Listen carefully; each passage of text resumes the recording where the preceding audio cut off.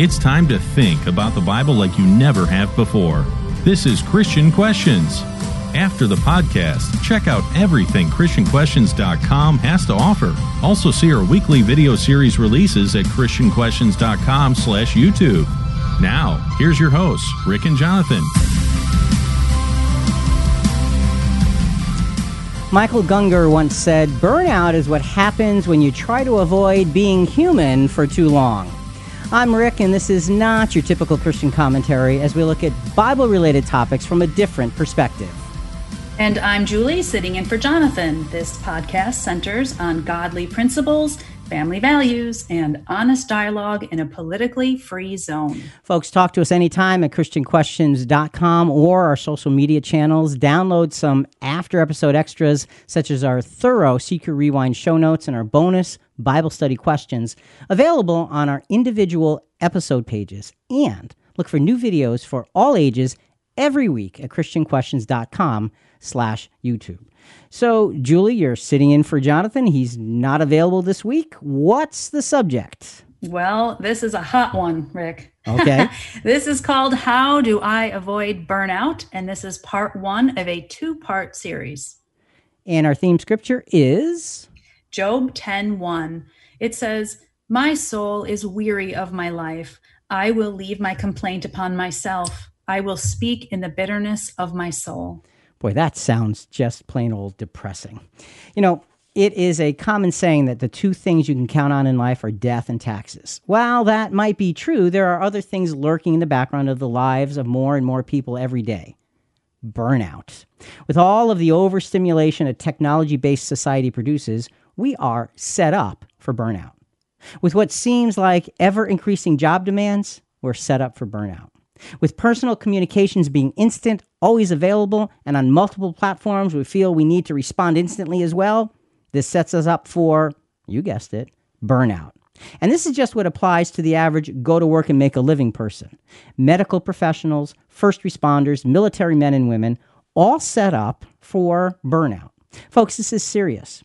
What can we as Christians do to recognize, respond to, and relieve this dangerous pattern in our lives and in the lives of others? So coming up in today's podcast, you probably know someone who is burned out, and maybe it's you. So what do you do? In our first two segments, we will not only define three different types of burnout, we will also be chatting with a medical professional who has in her career been surrounded by it. When a friend of ours is experiencing burnout, what do we do to help? Could we end up being a well-meaning friend who makes things worse? Segments 3 and 4 highlight a Bible character who had that exact problem, and boy, did his well-meaning friends make it worse. So what do you do? How do you understand burnout, and how do you cope? Folks, stay with us for segment 5 as we will put all of that in order. So Julie, once again, sitting in for Jonathan. Let's get us started on what we're doing here and how we're doing it. Well, we always ask for our listeners to give us ideas on what might be a good topic for a podcast.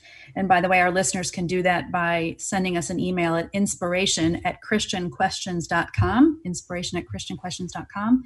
And we always ask our personal friends and family the same question. What would you like to hear? What can we talk about? And I have a lifelong friend named Hannah. And Hannah is in the medical field and has more letters behind her name than I can even spell. And I'd asked her, "Hey, what do you think, Christian Questions? What would you like to hear?" And she says, "Well, why don't you do a program on burnout?" And I said, I don't know what that is. What is burnout? And I came to learn an awful lot about it. And I'll give you a basic definition just to get us started. It's the state of physical or emotional exhaustion from ongoing stress. And so I will introduce my friend Hannah and ask her if you could just give us a little bit of your background as a healthcare professional and as a fellow Christian, and why was this topic important to you? Well, thanks for having me on. This is a wonderful opportunity. So as a medical professional, I've been a bedside nurse for 15 years. I've worked in emergency departments in multiple states, in large urban academic medical centers. So, I'm constantly surrounded by a lot going on, a lot of stress. These are definitely things that are part of my job. And as a Christian, I was raised as a Christian. I grew up going to church on Sunday and to Bible camps. And in my adulthood, I came to better appreciate my relationship with God and Jesus' sacrifice and, the Bible as the Word of God. And these things really kind of opened my heart to being a Christian, trying to let my light shine in my work as well as my worship. So why did I suggest this topic? Well, burnout is universal. It's everywhere. It's not just in healthcare, but it's all around us. So with the increasing connectivity and the increasing fast pace of life, and the demand to keep up and stay connected, a lot of people are finding this to be unsustainable. And the result is personal and professional burnout. And as we'll talk about a little later, I've experienced some burnout myself. And that's why I brought up this topic. Boy, that word unsustainable really is something that, struck me when you said that. Rick, when Hannah and I were talking about this, we came up with really 3 different definitions of burnout, or 3 different aspects of it. Okay. And if it's okay, let me tell you what those are, and then I'm going to have Hannah start us off with the first one. So the first one is in the medical industry, and I think this is where this term first was heard, and it's first become coined as a phrase. And the second one that we'll talk about really more as part 2 of this program is for the average person. And that's more chronic workplace stress that hasn't been managed, and it's got exhaustion and reduced effectiveness and negative or disconnected feelings about your job. So that's one thing. But let's start with where I think it first started, with medical. And then, Rick, you can talk about what the third one actually is. Okay. Spiritual burnout. Yeah. All right. Good. So, one thing that we're discovering in healthcare is this concept of what they call compassion fatigue. And so this is a combination of 2 things. It's a combination of burnout, and it's a combination of secondary traumatic stress. So I'll start with burnout, the first component. So burnout is in the medical field. It's also in the ordinary workplace. And burnout really has 3 components. This is your emotional exhaustion. So emotional exhaustion is when you feel like your resources are depleted, when you feel like you're no longer able to give of yourself to your job. So emotional exhaustion. The second component is the sense of depersonalization. You get some negative, cynical attitudes that come into your thinking every day. And the third component of burnout is this reduced personal accomplishment. This is your reduced productivity, that you're unable to really perform as you would want to. So burnout has these 3 characteristics: emotional exhaustion, negative, cynical attitudes, and decreased productivity.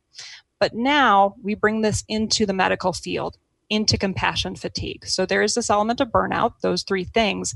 But on top of this, there is also this idea of secondary traumatic stress.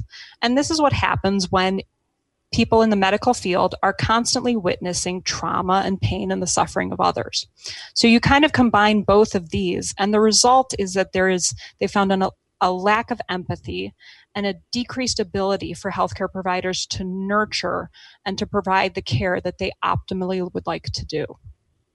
So let me just interject something, because see, that's a fascinating thing, because when somebody like me needs somebody like you, that's what we're looking for. When in our deepest, hardest experience, we want somebody to kind of put that emotional arm around us while they're helping us and say, it's going to be okay, or here's what we're doing. And so what you're saying is the burnout takes that ability and diminishes it. Absolutely, yes. And it's definitely something that, anyone can feel in the medical profession, from first responders to nurses to doctors. And it's this sort of just cumulative, progressive process that really distances themselves from the people that they would like to provide care for. So is this, everyone experiences stress. When is it stress and when is it burnout? So, the difficult thing is that there's no real clear-cut diagnostic criteria. You can feel a little bit, you can feel a lot of this. And the point is, when it starts to become manifest and become a problem, that's when it really becomes overwhelming, when it starts to affect your patient care relationships. But again, it can start very small, and it can build. And those are things that definitely can affect the way that you perform on the job. And, I had read in studying a little bit about this, I had read a phrase called moral injury. Can you explain what moral injury is? Yeah. So moral injury is another concept as well. This was originally used to describe soldiers who were coming back from war. They were very distressed as a result of the acts that they needed to commit as part of war. But now they're finding that they're using this term to describe that mental and moral agony that comes from a compromised outcome or a double bind or a no-win situation. Specifically in the medical field, we are trained to give of ourselves. We're trained to give the best care. And in fact, we take oaths in nursing and in medicine upon graduation that we will do the best that we can for our patients. But then you meet the real world. And a lot of times the healthcare system is driven on productivity and compliance and reimbursement, these sorts of things. And what happens is you find that you are unable to meet your own moral and professional standards. And really, this is kind of the intersection where the care of the patient meets the business of healthcare, and you feel like you are compromised in your actions. Man, that's a tough intersection to have to live at, and really, with a medical professional, that's where you live. You live at that intersection, and you have to figure out how to make all of those things that sometimes contradict one another actually work together. All right, so Julie, we've got a strong background on what medical burnout looks like at this point. Mm-hmm. And I think, again, that we've kind of appropriated that into the business world, and it's become a situation where you've got this chronic stress. And, we've talked about stress before on this program, but I think it's a little more than that. It could be as much as you really can't get out of bed in the morning because it's just, there's too much facing you. And from a business perspective, you're facing similar management that's telling you to do one thing, but you're doing other things for your clients. And perhaps something that just came to mind is that Wells Fargo thing that we've all heard about in the news. Remember where the Wells Fargo executives were telling them you've got to open up all these checking accounts and these false accounts for people because you need to show that your numbers are up. Well, that is a moral illness or a moral injury, because that is something that can really, cause it's kind of a no way out. But now we're hearing this third kind of burnout, a spiritual burnout. And I thought maybe you'd like to talk about that just briefly. Yeah, and we're going to kind of just define it at this point, and we'll get into this during the podcast as well as in part 2 coming up next week. So look, with spiritual burnout, whatever factors lead to spiritual disconnection, doubt, and lack of peace and passion, especially for those who are in the ministry. This can come from working too hard, spreading too thin, trying to work in God's service and essentially wearing yourself out beyond what you're capable of, or being so distracted by the cares of life that we get too far away from godliness.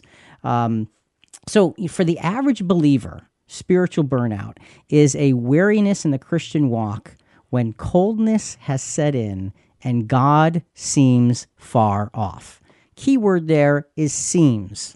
God seems far off, and we'll examine that a little further. So burnout, the whole point here is burnout is in every aspect of life.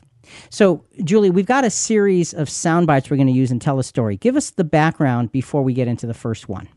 Okay, so there's a very popular columnist in the Chicago Tribune named John Cass.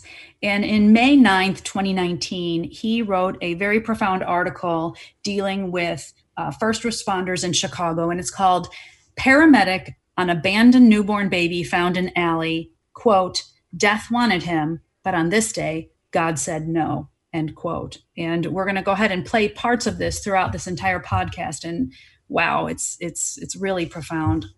Okay, so let's get started with that story. The river of violence that flows through Chicago takes not only the dead and the hearts of their loved ones, but it also takes something from those who witness the death day after day. The paramedics and the patrol officers, the detectives, the ER nurses, and the doctors. But not the other day in a Norwegian American hospital in the ER, with a baby found abandoned in an alley on top of a garbage can, clinging to life, and a crowd around the baby begging that little boy to keep fighting and live. Death grabs at their souls too and tries to break them. That's pretty dramatic. Whenever you're talking about an abandoned child, everybody has that sense of just wanting to be helpful. And here you have this abandoned child who is literally just barely able to cling to life. So we're using that story as a backdrop as we go through this whole scenario on what burnout is and how it works. So, burnout is more complicated than we'd like to think. Problems always have more to them than meets the eye. Burnout is a broad topic. Well, where can we begin our understanding process so we can learn to cope? Personal Bible study is so rewarding.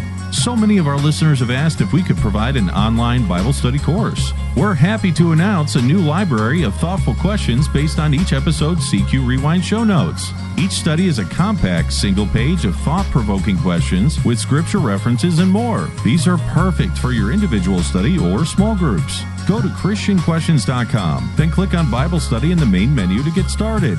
What's next in our audio study, Rick? Experts blame a dysfunctional healthcare system for the distress many experience in the industry. Left unchecked, burnout can lead to depression, anxiety, insomnia, obesity, alcohol and drug abuse, and even suicide. Patients experience decreased quality of care and an increase in medical errors. Clearly, the implications are very, very far-reaching. So, Hannah, your story now becomes important. You talked about kind of the background of things and how things all work.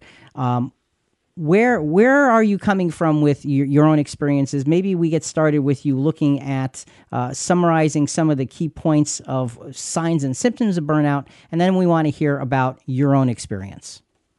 Absolutely. So, signs and symptoms, how do you know if you're burned out or not? I'm just going to say a few things. And if these things apply to you, then, there is a chance that you may be dealing with burnout.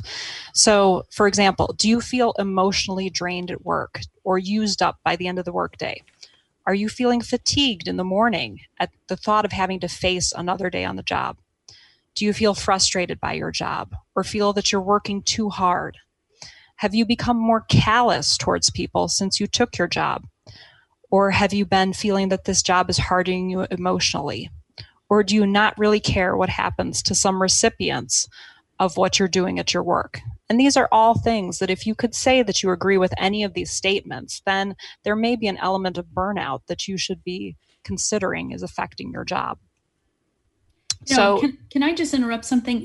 For those that aren't working, perhaps those are retired, and I know this is it's way off topic, but caregiving and burnout in caregiving, which is going to be a whole nother podcast. But I think if you substituted the words, I feel frustrated at my caregiving, or I'm working too hard at this, or this job is hard, this caregiving is hardening me emotionally, I think it just applies to a lot of different people. So be listening to that as well. Those of us who maybe aren't working anymore, but are dealing with caring for someone, even if you're not a medical professional. Yeah, absolutely. And I use the term job very loosely. It is whatever occupies your time at this point. The word job, it can be formal, but if it is something caregiving for another or some other activity that you're engaged with, that seems to be draining you, then obviously this would apply as well. So really, this comes down to we need to look in the mirror and say, okay, how am I doing with what I'm doing? How is it affecting me? And then, therefore, how am I affecting others? And so these are really important. And on the podcast, we like to call them mirror questions that you have to ask yourself to really figure out where you are. And the good news is, Hannah, you're here with us. You've gone through burnout yourself. Mm-hmm. And so tell us.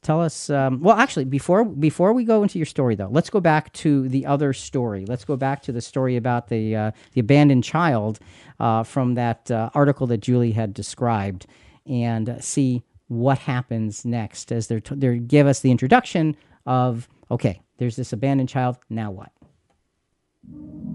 Chicago Fire Department paramedics and firefighters and Chicago police detectives and officers formed a second ring around the infant. Tough men and women yelling, "Fight, kid, fight!" and offering advice and biting their lips and bargaining with God. The baby was such a fighter, and these are tough people too. They are fighters, said the doctor who led the resuscitation unit. And I told them, as soon as the baby moved, open-eyed, turning pink, I asked them, "Come and see. You did a good job, guys." And they have tears, tears. They cried. Men and women who've seen too much, and everything they've seen brutalizes them. The indifference, the brutality, the rage. They just don't talk about it. Yes, it bothers them, the doctor said. And as they cried, and we all did, and prayed, and I told them, continue saving people. It's all so emotional, I won't forget their faces around the baby. The way these tough guys and women were sobbing, the tears coming, the baby moving. It was a feeling like we really did something. Together, we really did. And he's a very lucky little boy. The description of that is really intense, because I've been married to a firefighter, first responder for several decades, and I'll ask him after he's seen absolutely horrific things that no one should ever see, how do you do it? And his reply is he pictures everything as it's a movie set. He has to tell himself, this is not real, that blood is fake, that that severed head is not real, that's all made of plastic, whatever. And that's how he gets through seeing these kind of things. So these firefighters and first responders, they are hardened. There is a callousness to them. So for them to see this, and this is what breaks them, it's a huge thing. They don't break easily. Right. Yeah, absolutely. And, this is a great example of, when it's okay to feel feelings on the job.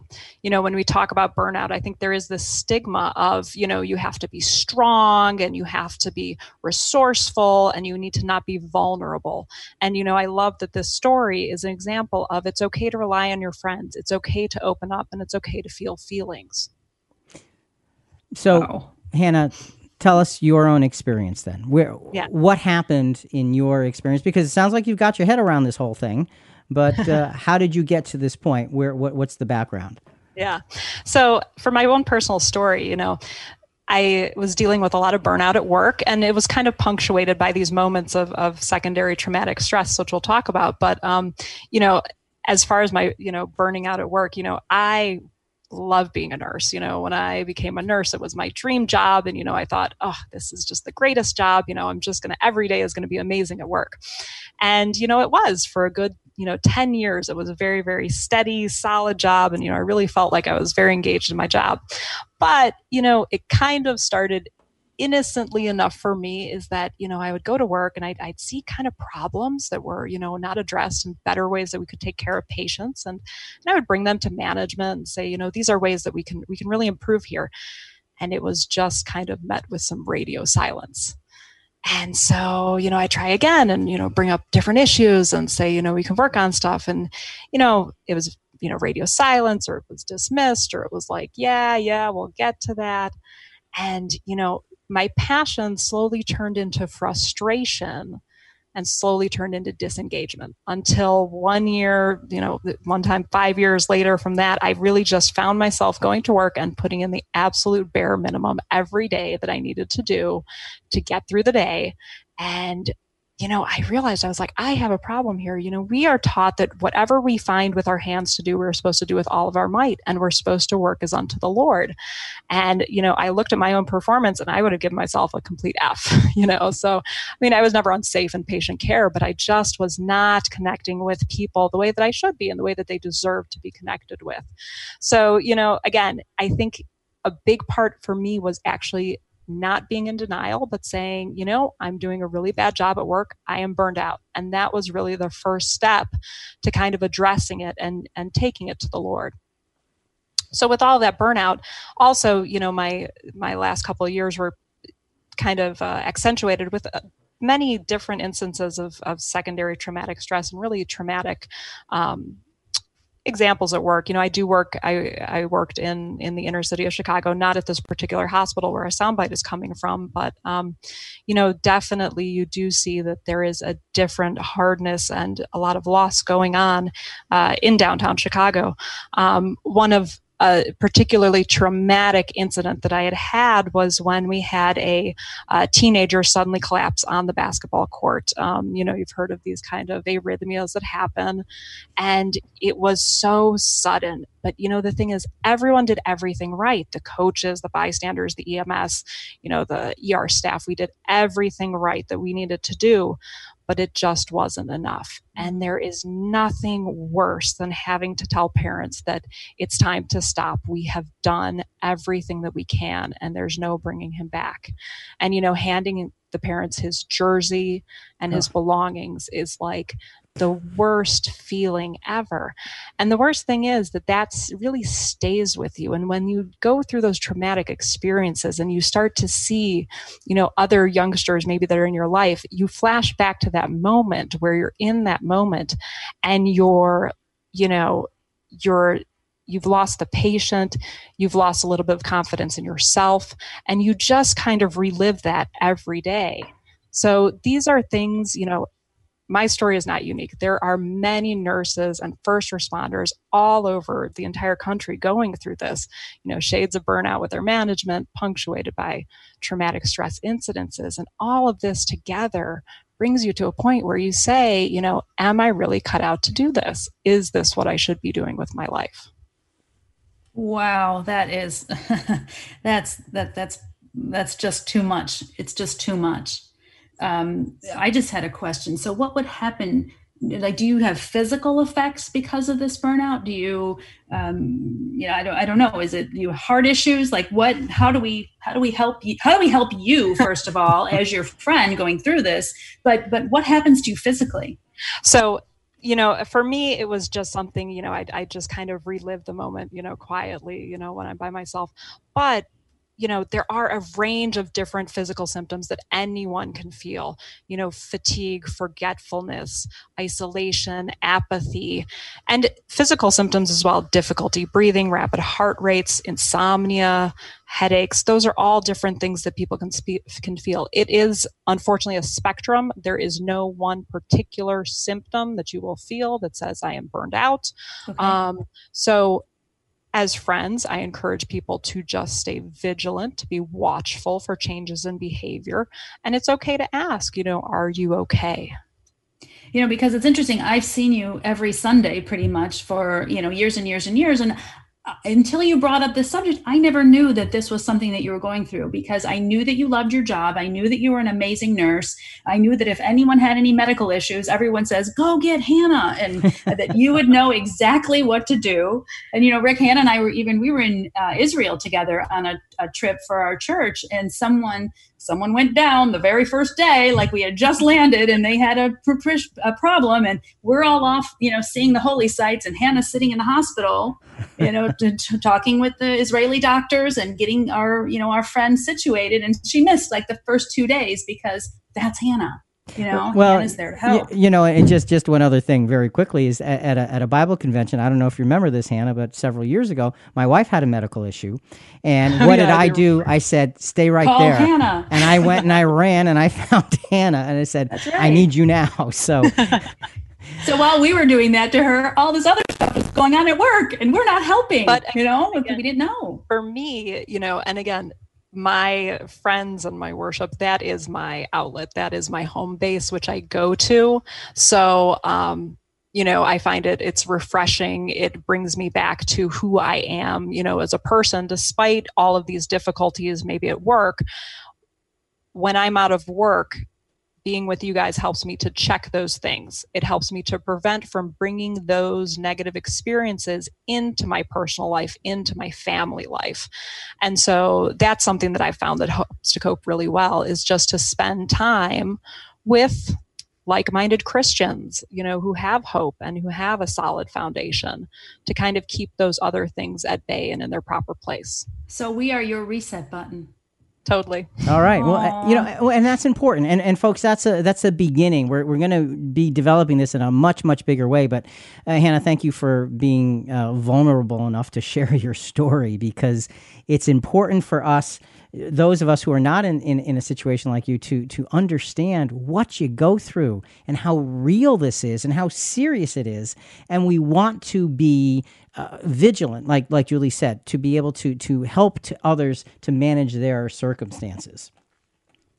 Hearing from someone who knows is comforting. Now let's focus on finding and using solutions. Okay, so we now know what burnout is and what it does. How do we recognize its presence in our lives?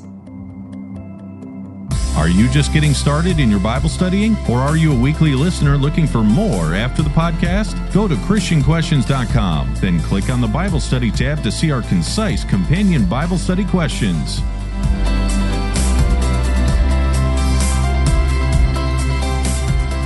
For the average person, burnout can be predictable. When life falls apart due to illness or tragedy or some external circumstance, it can creep up on us and hit us hard. We find ourselves needing to cope with very unexpected experiences that require massive effort.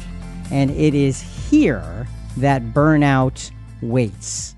And so what we want to do now, we've got Hannah's story and her backdrop in terms of what it looks like on a scale for somebody who's dealing with trauma for a living.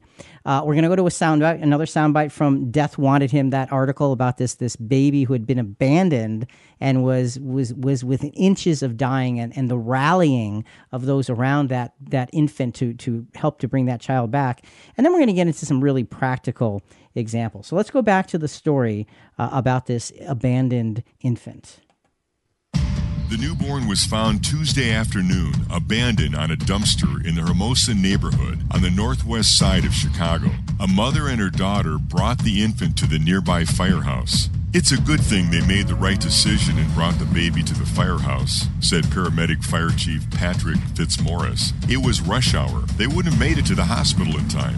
When the baby arrived, firefighters scrambled, administering CPR, trying to warm the infant and coordinating with police to make sure an ambulance could get through the traffic. And at the hospital, Fitzmaurice bargained with God and prayed like so many others before him. You know, that idea of bargaining with God is a really big deal. And oftentimes we find ourselves doing that because we don't know what else to do. So, Hannah, as we go through the idea of burnout, talk to us about the effects of resilience in terms of managing and eventually being able to potentially overcome burnout. Mm-hmm. Yeah, so resilience is a very interesting concept. It is, for a definition, it is basically an individual's capacity. It is the combination of their strengths and resources that allow them to bounce back and thrive during stressful situations. In the Bible, the word used mostly is perseverance or endurance, and these are linked to resiliency as well. One hallmark of resilience is that it's linked with increased hope, and that it also is a healthy balance between the positive and negative aspects of life. We'll always have, good experiences and bad experiences, and resilience is that ability to balance both of those as well. Yeah. Okay. So this idea of resilience, an individual's capacity, it's a terrific definition because it's easy to remember. We're going to look at that and see how does that work and what can actually short circuit that from working. And Job, in the Old Testament, the individual Job, everybody's heard of Job. He's a great example of the resilience process. We're going to take a look at that. Julie, let's go to James 5, 10, and 11 to kind of set a groundwork for the story of Job. As an example, brethren, of suffering and patience, take the prophets who spoke in the name of the Lord. We count those blessed who endured. You have heard of the endurance of Job and have seen the outcome of the Lord's dealings, that the Lord is full of compassion and is merciful. So, and again, folks, if you're just joining us, Julie is sitting in for Jonathan. He is away for this week. And so as we look at that, we often assume that the endurance spoken of here, it talks about the endurance of Job. We often think about that as bulletproof, a no wavering approach to the trials of life. I will not give an inch. It will not affect me. I will plow through it and everything bounces off. Usually that's not the case. And it's usually, yeah. And it certainly was not the path that Job took. And a lot of times we think of Job and we think, he was perfect in his dealing with his issues. Well, we're going to see a whole different story. So, Julie, let's begin to go through the story of Job. We're not going to do it in great detail, and I have to admit that Julie has been hammering me since we've been doing this to say, okay, Rick, we got to do a full 2-part podcast on Job because there's so much to talk about. So that will be coming up sometime in the future. But for now, sort of the summation, what did Job stand for? Well, Job is righteous, and his life reflected what he believed in. And he was apparently pretty well known to be a very, very good and very kind man. Okay, and we know that from the beginning of the book of Job, Job chapter 1, verses 1 to 3. There was a man in the land of Uz whose name was Job, and that man was blameless, upright, fearing God, and turning away from evil. 7 sons and 3 daughters were born to him. His possessions also were 7,000 sheep, 3,000 camels, 500 yoke of oxen, 500 female donkeys, and very many servants.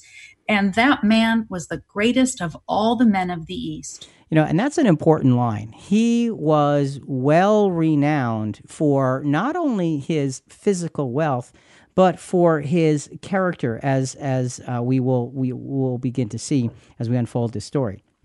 So here's the thing. Hannah, you had mentioned that, resiliency is an individual's capacity.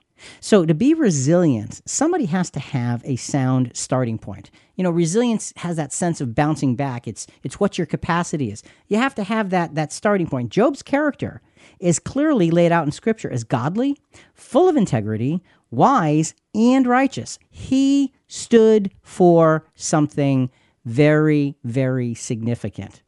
So when we look at that, what we want to do is take Job's experience and kind of go through parts of his story and then say, what about me? What about me? What did Job stand for? He stood for the righteousness of God. Well, what do I stand for?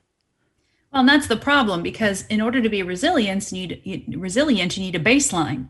You need to know what you're going back to. And if you don't have the what's going back to in a very firm, very solid, very wide path, it's going to be very difficult, and you're going to be fluctuating back and forth, and you're going to be more susceptible to burnout and other issues. So to cope with burnout, we really need to figure out what our core values are and be able to stick to them. And so that, again, that's another mirror question. What are my core values? Because if you've got something significant behind you, to bounce back to it is a much stronger response than bouncing back to, I don't know what I'm about. Okay?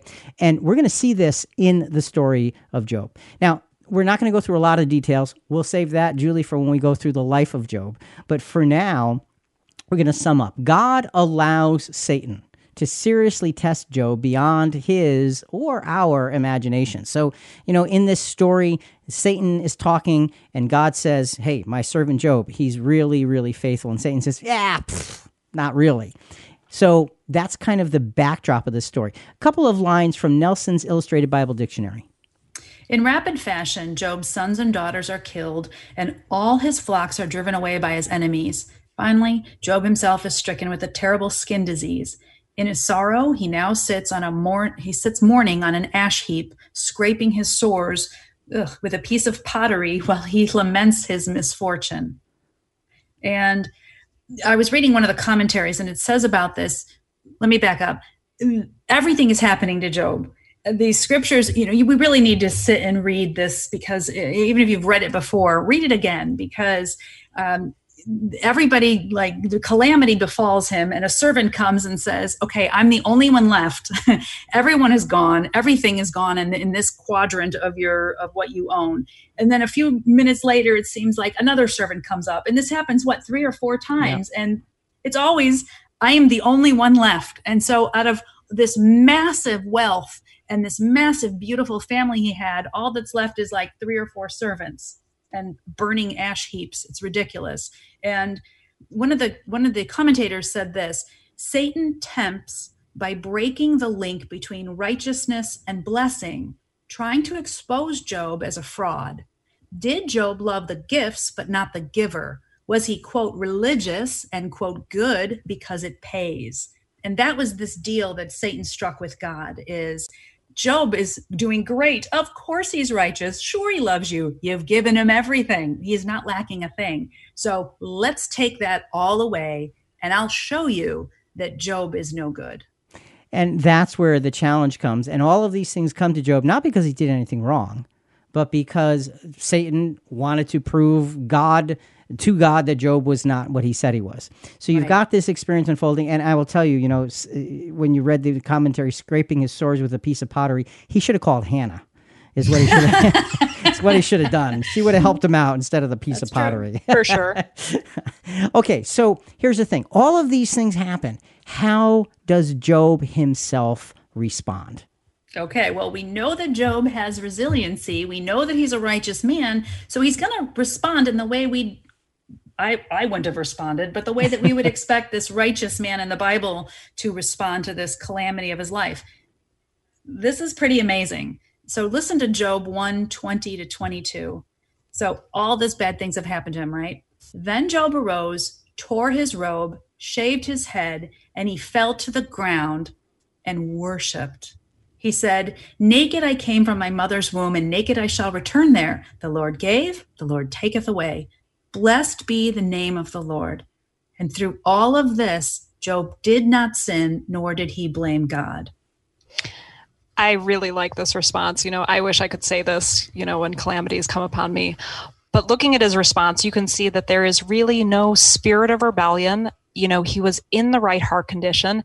And most importantly, he was able to really guard his heart and his lips to only say things that were blessed. And I think the implication for us as Christians is that we should, like Job, realize that everything that we have is the Lord's blessing bestowed upon us, whether great or small. These are all gifts from the Lord. And so by seeing everything as a blessing and counting our blessings, we come to a greater appreciation of those things. And it's, again, you're right, and it's very, very eloquently put.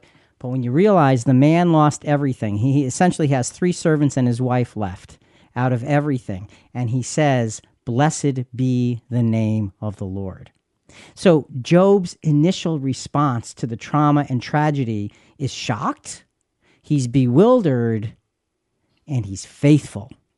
And that's what you see as his resilience. That is the key. That's the core of the man Job. It has been shown to us. So now, and Julie, you already kind of gave the idea of, it's not how I would react. And I don't think that's how I would initially react either. I'll tell you that. Yeah, it's rough. Yeah. So the question is, folks, when we look at the story of Job, the question we have to ask ourselves, how do I respond? Well, resilience responds. Again, that resilience word is so important, by claiming and clinging to what we already know to be precious. So we have to have that underlying foundation in place already. So our response is dependent on what we claim as precious and valuable in our lives. So folks, take a look at yourself, because if you don't have anything that fits into that category, when trial and difficulty comes, you're going to get caught flat-footed. You're going to get caught not being able to find your feet, and that's not what you want. Julie, let's look at Joshua chapter 1, verse 9 in terms of this resilience. "Have I not commanded you? Be strong and courageous. Do not tremble or be dismayed, for the Lord your God is with you wherever you go." This reminds me of Joshua 24:15. You remember how that ends? It's, you can serve this God and you can serve this God, but as for me and my house, we shall serve the Lord. And that's the Lord your God is with you wherever you go. So that should be the basis for Christian resilience.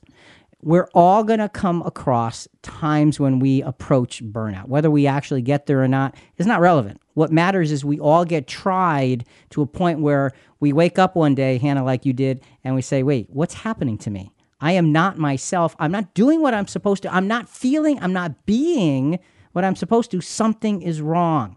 So what we want to do, and our kind of our theme throughout this podcast is going to be, how do we break the bonds of burnout? So Julie, sum this up, what we've seen so far with the very beginnings of the story of Job. To know who we are and what we truly stand for gives us a foundation upon which to stand. And the stronger the foundation, the easier the battle against burnout. Know who you are, know what you stand for, and know why you stand there. And you do that when life is going well, so that when it doesn't go well, you've got something to lean on. You know, it seems like for many of us, burnout is coming. It's probably a good idea to be aware of what drives us. What changed Job that sent him the wrong way? We're rolling out new series content this year. Multiple episodes on one topic over consecutive weeks, such as, what do we do when the Bible seems to contradict itself? Go to ChristianQuestions.com and search for Bible contradictions to see the full series of episodes, and stay tuned for more new episodes and more new series releases at ChristianQuestions.com.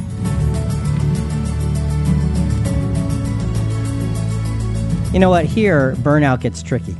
We can know all the right answers and respond in all the right ways, but it's the unknown variables that can creep up and sabotage us. In Job's case, this variable was outside influence. The tricky part was that the influencers were true friends who meant well. True friends who meant well. So we're going to develop that very, very shortly. But first, let's go back to the story about this abandoned infant, and just watch the response of these hardened, professional, tough people who were called upon to rally around the life of this little, tiny infant who literally is clinging to the edges of life, and it didn't look good for quite some time. The woman who found the baby didn't know what to do, said Fitzmaurice. They were scared, but they cared more about that baby than whether they were getting involved. The umbilical cord was white. There was no blood in it, and that's bad. The first fireman didn't find a pulse. The boy was as cold as a stone. So we started working the baby and let the hospital know we're coming in with an infant cardiac arrest. When we got there, well, that's when you ask for help. And that kid was like Jake Malata. He just kept fighting. Fitzmaurice is pugnacious, and a fighter too, a real one. A boxing aficionado who can throw a mean left to the body and follow with a left hook to the head. Years ago, a baby left in the trash would have driven him into a dark rage. I know because I've seen it. You know, Hannah, that the drama of that story reminds me of the drama of your job. Just, you know, you have things that come and you just, you know, well, what do you do? So talk just for a moment, talk to us about the idea of dealing with burnout and dealing with peers around you who may be well-meaning. Have you ever had the experience where well-meaning didn't actually get you well? Mm-hmm. Absolutely. So, you know, I liked in that story how he talked about, you know, before it would drive him into a dark rage. And I think that there are things sometimes that our peers can do that can exacerbate that dark rage or bring out things in us that aren't really Christ-like when we're in a stage of burnout. At the most extreme end, you know, those sorts of things, you know, friends can suggest, well, to go out and to, you know, partake in alcohol or even drugs. And those things are really on the extreme of really exacerbating that. On the other end, the more lighter things that well-meaning peers may do that probably everybody runs into is do some things like, you know, complaining about the job or venting or giving out criticism, you know, and while these things may seem harmless, they aren't things that a Christian should be engaging in. And actually, while the venting and frustration of your job and talking about these things may make you feel better for the moment, later on, you kind of feel like you've let yourself down because you're not saying those things with your lips that are building up and that are constructive. You're only kind of exacerbating and adding to the problem. So in a professional environment, that can easily happen. in a biblical environment, that can also easily happen. So, Julie, let's go back to the Job story. Again, a few more lines from Nelson's Illustrated Bible Dictionary as it sort of paints the picture of what happens to Job next that actually angles him toward burnout. This is when Job's three friends, Eliphaz, Bildad, and Zophar, arrive to mourn with him and to offer their comfort. But instead of comforting Job, these friends launch into long lectures and philosophical debates to show Job the reason for his suffering. Their line of reasoning follows the generally accepted view of their time that misfortune is always sent by God as punishment for sin. And Job argues just as strongly that he is an upright man who has done nothing to deserve such treatment at the hand of God. And that ends the quote. But again, I encourage everyone to go ahead and read or reread this book of Job, because I kind of feel bad for these three friends. They started out really well, right? They first come to Job, and for the first 7 days after the tragedy, you know what they did? Nothing. They sat with him. They sat quietly, and they just mourned with him, and they were just supportive of him. And I think that's actually a beautiful thing that we can do too when someone is experienced trauma.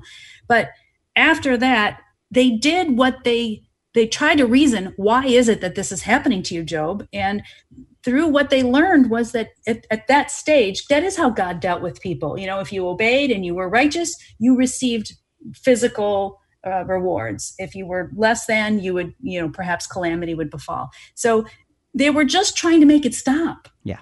They weren't bad people. They were just trying to get Job to admit, hey, whatever you did, atone for it and be done and move on and get all your stuff back. Right. And so you're right. And that's a really important theme is they wanted to help. They came to help. They gave up their time and their emotions and their presence to help. But they ended up not helping. They started out great, like you said. So there was these three friends, and we're just going to drop in on one of Job's responses to each of these three friends. And each of these responses has a slightly different perspective from Job. Now, they're telling him, Job, you must have done something wrong. Just admit it so you can get your life back. And, Job would essentially say, no, actually, I really didn't. I've been living faithfully. Come on, Job. You can tell us, of course, we're paraphrasing. You and I both know something had to go wrong. God wouldn't do this to you. And he kept saying, no, you don't understand. I didn't. And so this is going on, and Job is getting frustrated. So as we look at Job, we want to take Job in dealing with Eliphaz. This is Job's view of his own traumas. Now, after being counseled, Job can now suddenly, he's not, thinking of the righteous God. He's just seeing now the crushing weight of his experience. And his first response to Eliphaz is found in Job 6, 2-5. And we're going to read this out of the New Living Translation. A lot of the scriptures we read out are New American Standard, but we're going to go to New Living because we just want to hear the story. This is so hauntingly poetic that it really gave me goosebumps when I first read it. He said, if my misery could be weighed and my troubles be put on the scales, they would outweigh all the sands of the sea. And this is why I spoke impulsively, for the Almighty has struck me down with his arrows. Their poison infects my spirit because God's terrors are lined up against me. Don't I have a right to complain? Wow, what a difference between first Job before Eliphaz started harassing him. Well, and again, Eliphaz is trying to help him. He's really genuinely trying to help. And this is where Job is, okay? And so his view of his own trauma was that God is shooting me with poison arrows. God is poisoning me. He's drawing me to a slow and painful death. This is what he's feeling. And so you see that this well-meaning friend was not accomplishing what he needed to. So Job's view of his own traumas was that, okay, I'm confused about God. So let's look at ourselves. Again, let's look in the mirror, put ourselves in Job's place with our own experiences. What is my view of my own traumatic burnout experience?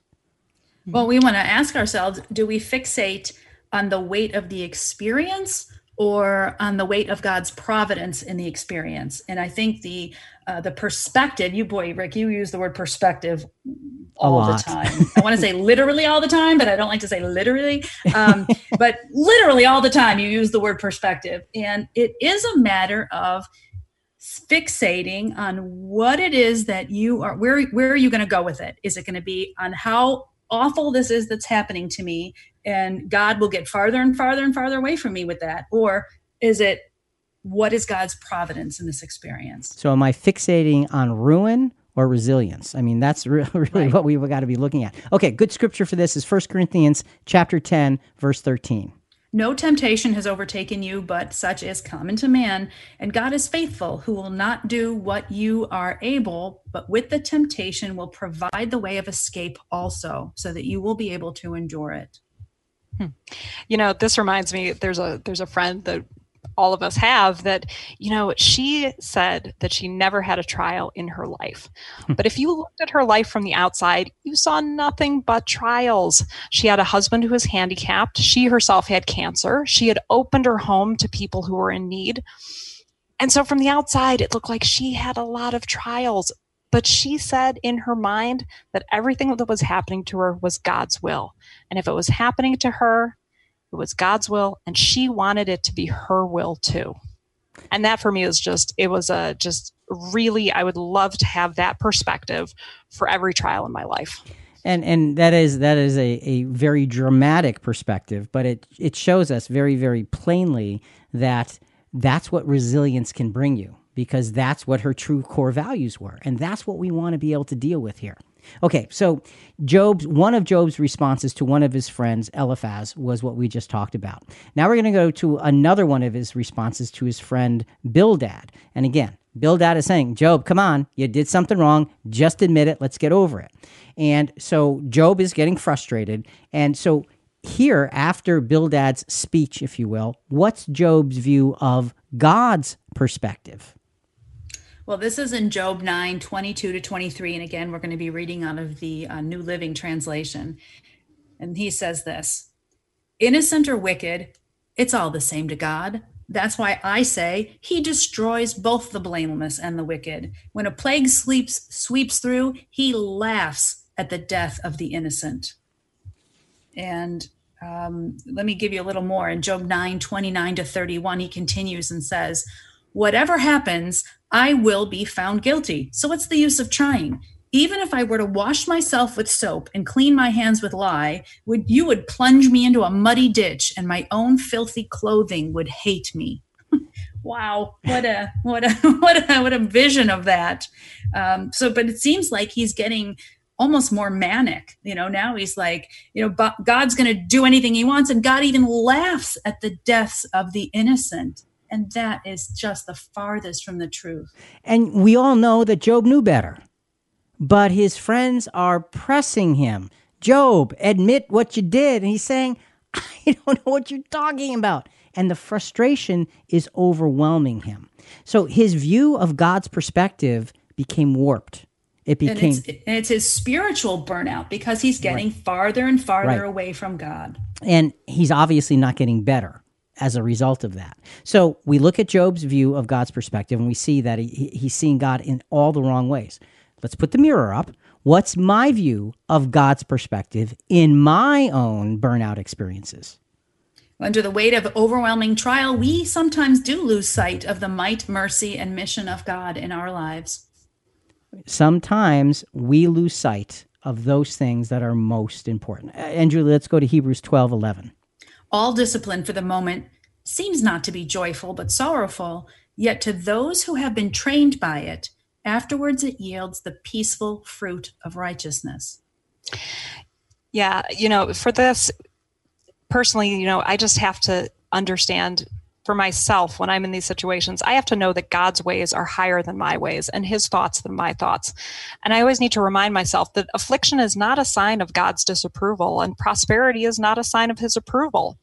And even if we feel slighted in life's experiences, we shouldn't be misrepresenting God's justice, because we know that he uses that chisel of adversity to produce in us the reward of a steadfast character through our trials. Okay, so it's really important to understand that having abundance is not necessarily the blessing of God, and having trial is not necessarily the cursing of God. We need those experiences. That's what that Hebrew scripture told us. So we need to step up our pace just a little bit, ladies, here. Let's go to the third friend, and one of Job's responses to his third friend, Zophar. And this is Job's view. We had Job's view of his own trauma. We've had Job's view of God's perspective. Now we're going to look at Job's view of God's attentiveness. And this would be Job 21, 4, 7 to 14, and 18. My complaint is with God, not with people. Oh boy, this went off the rails fast, didn't it? I have good reason to be so impatient. Why do the wicked prosper, grow old and powerful? Well, they live to see their children grow up and settle down, and they enjoy their grandchildren. Their homes are safe from every fear, and God doesn't punish them. Their bulls never fail to breed. Their cows bear calves and never miscarry. Well, they let their children frisk around like lambs. Their little ones skip and dance. They sing with tambourine and harp. They celebrate to the sound of the flute. They spend their days in prosperity, and then they go down to the grave in peace. And yet they say to God, go away. We want no part of you and your ways. Are they driven before the wind like straw? Are they carried away by the storm like chaff? Not at all. You're right. This one went off the rails. It's like, well, the wicked get whatever they want and nothing ever goes wrong in their lives.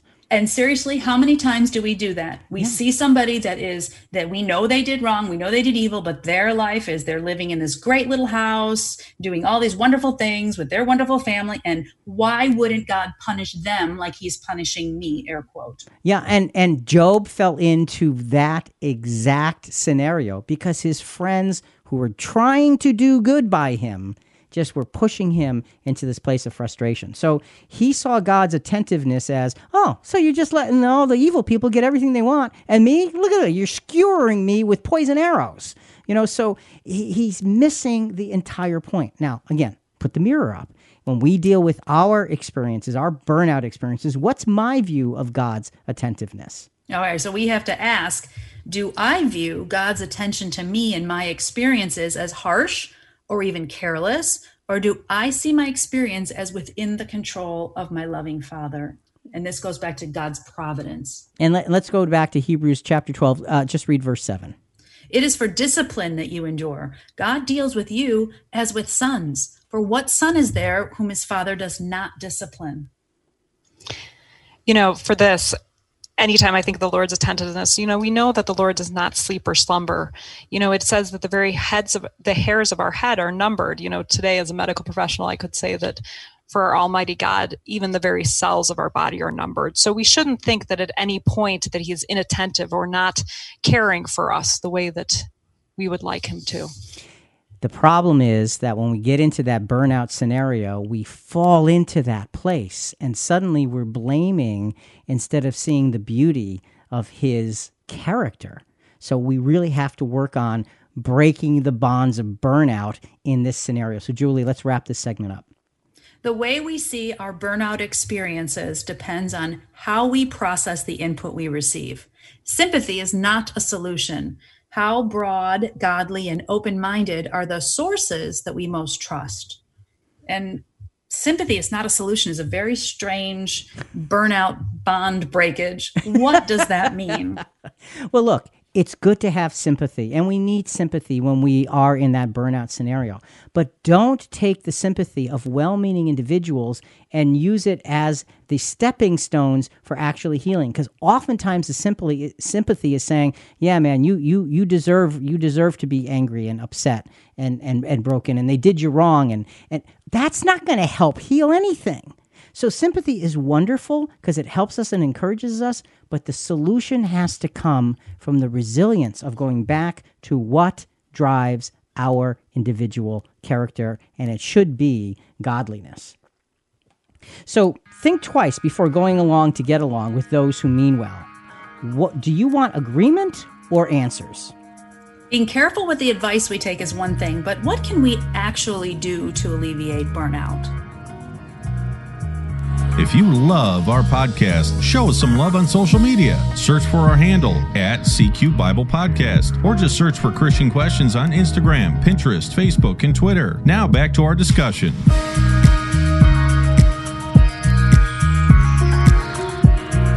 While the question of action is the most important question, it could not have been appropriately addressed until we put whatever outside influences we're receiving into their proper place. Any action that is not focused and filtered may too easily contribute to the problem and not the solution. Okay, let me repeat that. Any action that's not focused and filtered may too easily contribute to the problem and not the solution. It's too easy to engage in an action that is not productive, but just feeds the frustration. And Hannah, you were telling us about that with your experiences previously. So let's go one last time to the story about this child, this infant, this newborn who had been abandoned, and these professionals, these hardened first responders who rallied around this tiny infant, brought this infant into the hospital and contributed to the saving of this tiny, precious life. But when he talked to reporters about this the other day at a news conference, I heard the Chicago Fire Department's message of compassion from Tough Pat Fitzmaurice. A message about not judging the young mother. A message asking other young women in a similar situation to bring their infant to a firehouse instead. And no questions would be asked and no judgments made. You know me. I've got Irish Alzheimer's. I forget everything but a grudge, Fitzmaurice said. But I've been going back to church, and I was thinking about the young woman, the mom, desperate. We don't know what went on with her. I'm this way now. Let God judge. When Fitzmaurice was a kid on the job years ago, he answered a call from a woman whose children had died. She'd scalded them both with cauldrons of boiling water. She had this 1,000-yard stare in her eyes, and I thought, God will someday explain this to me. I almost quit. And the other day, in the ER with a baby, I said, God, if you don't save this one, I'm done. It'll be my last day. But he lived. Death wanted him. But this day, God said no. He just said no. You know, I've had to listen to that and read it in preparation for this program to get that soundbite ready. And I'm telling you, every time I hear that last one, tears come to my eyes, because it's just, you can hear that in his voice, and it's just so sad what goes on in this world. And there is so much evil, especially with, you know, there's a lot of fear going on with the coronavirus that's happening right now, and there's so much going on that Satan has control of, but God has greater control of it all, and we have to trust in that. Absolutely. What I really like about this story is this sort of transformation that we see, you know, in this main character, that, you know, he's come through this, you know, very dark experiences and these very dark places. And at the end, he's able to say, you know, I'll let God be the judge. He's come to a place of acceptance and perspective and compassion and proper coping with the trials that, you know, accompany this type of work. And so for me, this is a really excellent story of that transformative power that you can have when we see that he was going back to church and putting God in the center of his life. And, you know, and that was the key. He found something to be able to bounce back to that was bigger than he was. So, Julie, let's get back to the story of Job. Okay, so after all the commiserating and all these accusations and all the arguing and the support and the anger and soul searching and tears, finally Job is ready to see clearly. And this is a huge turnaround, because this was the part where Satan was saying, you know, God, I've got Job, because if you just do all this, you're going to have, you know, I'm going to be able to turn him. But here God confronts Job, and we'll see what happens to Job. So if I can just read Job 38, 1-5. Then the Lord answered Job out of the whirlwind and said, who is this that darkens counsel by me without knowledge? Now gird up your loins like a man, and I will ask you, and you instruct me. Where were you when I laid the foundation of the earth? Tell me, if you have understanding, who set its measurements, since you know, or who stretched the line on it? And that is just the beginning. Those are just the first questions that God asks of Job. And what God is doing is saying, I'm mighty, you're not. And it's time you look at this. And it says, now gird up your loins like a man. Okay. Put on your big boy pants. Is that what he's saying? That's exactly what I was going to say. That he's saying, put on your big boy pants, because we're going to talk about this and we're going to face what's happening. And so he goes through a couple of chapters of saying, Job, do you understand this? Do you understand that? Where were you?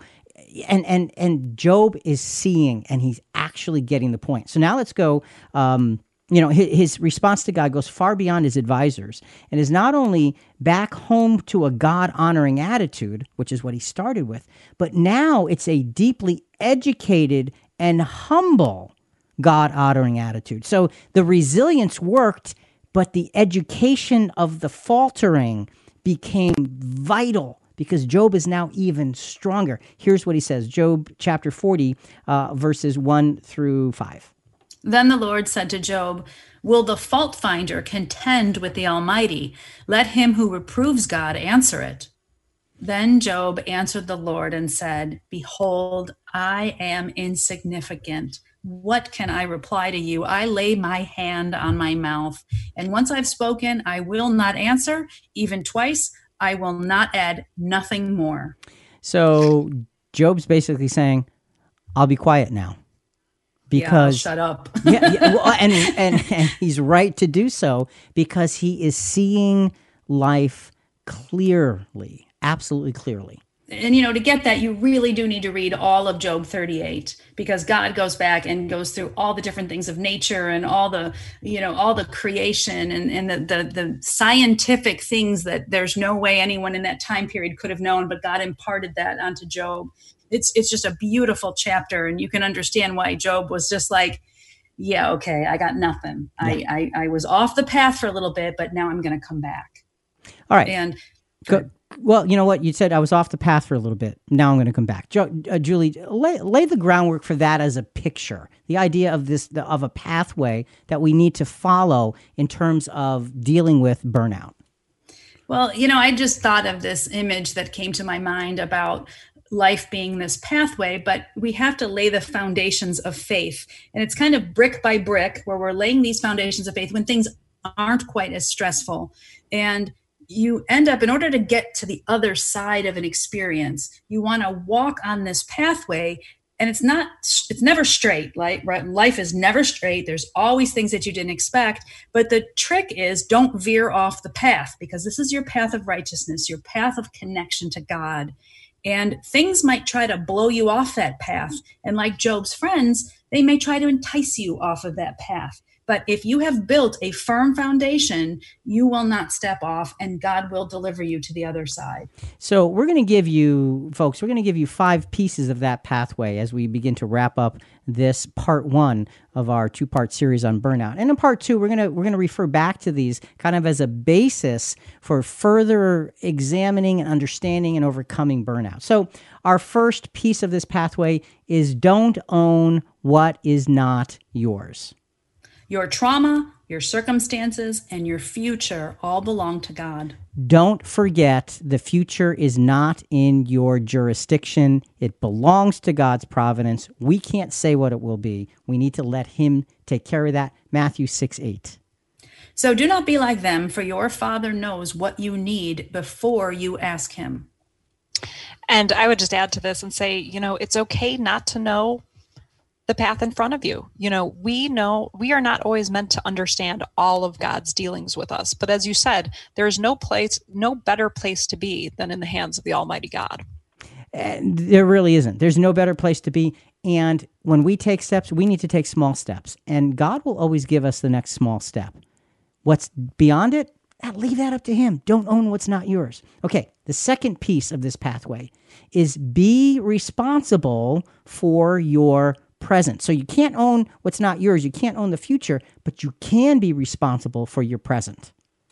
And this is really an important point, because you want to think about what is the next right thing to do. And conversely, what's the next thing that you shouldn't be doing? And sometimes when an experience gets us, we get so overwhelmed, we just don't know which way to turn. And the answer is just take a baby step forward. Right. And figure out what is your next right thing. And good scripture for that, Julie, is Colossians 3:23 and 24. Whatever you do, do your work heartily, as for the Lord rather than men, knowing that from the Lord you will receive the reward of the inheritance, because it is the Lord Christ whom you serve.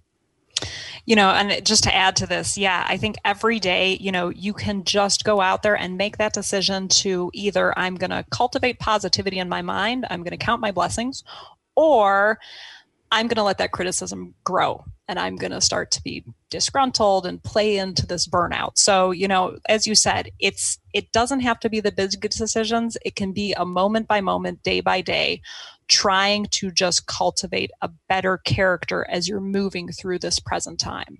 And as you had told us your story before we got to the actual podcast, Hannah, we saw that, you made those choices in the middle of the difficulties and decided not to go down the easy path, but to go up the hill that's on the path that says, I got to get to higher ground. Mm-hmm. And that's where overcoming is. That's how we can actually put burnout in its place. Okay, don't own what's not yours. Be responsible for your present. The third piece of this pathway, have concrete hope. And Hannah, you started out with that. Have concrete hope for the value of today's experience.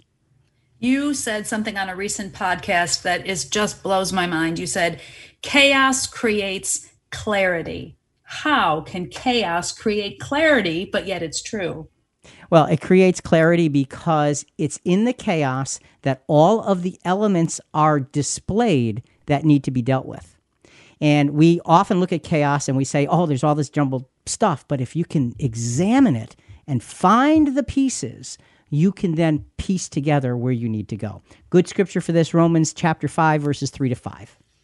And not only so, but we also boast in the tribulations, knowing that the tribulation doth work endurance, and the endurance experience, and the experience hope.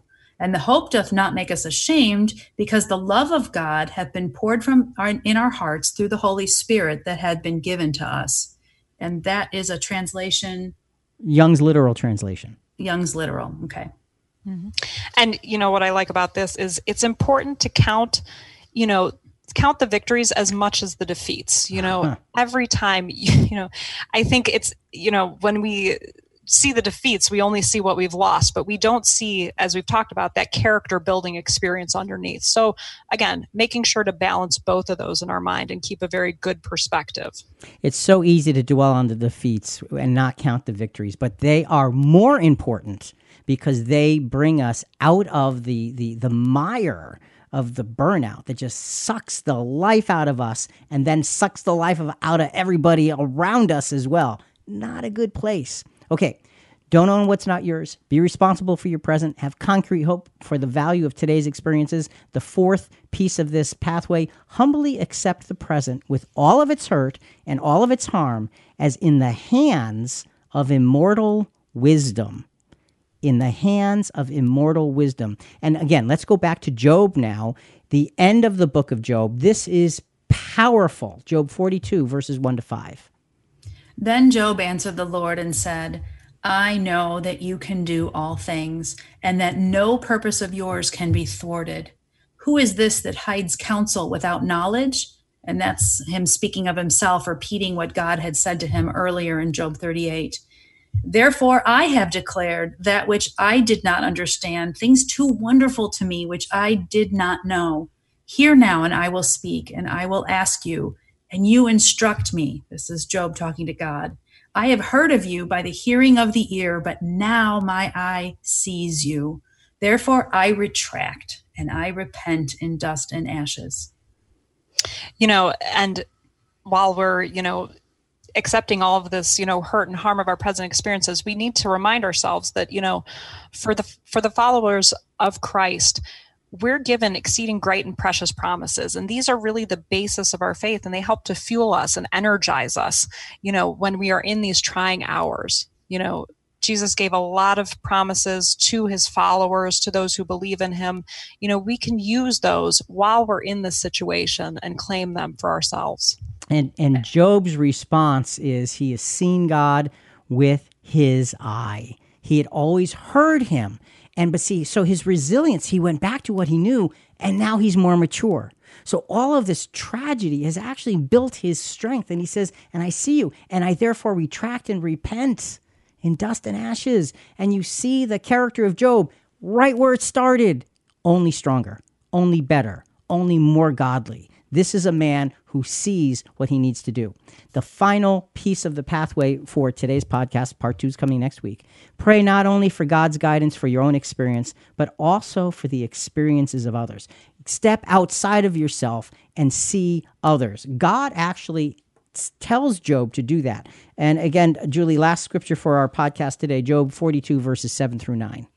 It came about after the Lord had spoken these words to Job that the Lord said to Eliphaz, "My wrath is kindled against you and against your 2 friends, because you have not spoken of me what is right, as my servant Job has. Now therefore, take for yourselves 7 bulls and 7 rams, and go to my servant Job, and offer up a burnt offering for yourselves, and my servant Job will pray for you, for I will accept him, so that I may not do with you according to your folly, because you have not spoken of me what is right, as my servant Job has."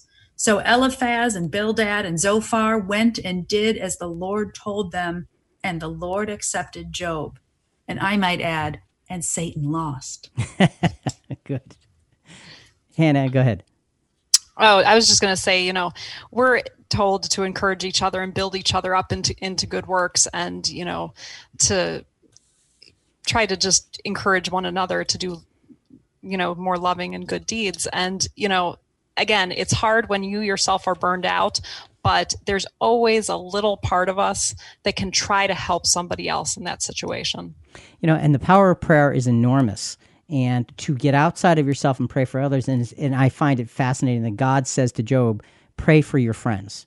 And your prayer will deliver them. How ironic is that God gives Job the right thing to deliver them from God's actual anger when they were trying to deliver Job from their thought of God's anger. It's just such an incredible, incredible story. Julie, what's our final point on breaking the bonds of burnout? Burnout can be burned out if only we reset our foundation, find godly counsel and input, seek God's will, and daily and deliberately act in accordance with all of these things. Daily and deliberately act. And folks, it comes small step by small step. That's just the way it works. Hannah, any final comments as we close? I would just give the words of encouragement that were given once upon a time to me, and that is very simply, Christian, never give up. Hannah, thanks so much for being with us and sharing an incredible story, the incredible professionalism of what you've dealt with in your life and the things that you do to help people, and most importantly, the Christian insight to look at your own life and say, something's wrong, I need to change, and to seek God's will and God's way in making that change. It is so helpful, folks, to see the real-life experience of somebody who's been through it. Take heart in that experience. Apply it to your own life and realize that burnout can be beaten, but we have to be resilient toward God in a higher way, and we need to look for higher, stronger strength and faith and assurance and promises and prayer in God. Burnout is conquerable. Think about it. Folks, listen, we really do want to hear from you. Give us your feedback or send us your questions on this episode and other episodes at ChristianQuestions.com. Also, a big part of spreading the word about our program is subscribing to Christian Questions in iTunes or Apple Podcasts or Google Podcasts, Stitcher, whatever your favorite podcast channel is. Please rate us and review us. We'd greatly appreciate it. Again, as we mentioned, coming up next week, How Do I Avoid Burnout? Part 2. We'll be looking at the examples of a couple of other biblical characters who had incredible pressure on them and see how they fell and then stood up again. Talk to you next week.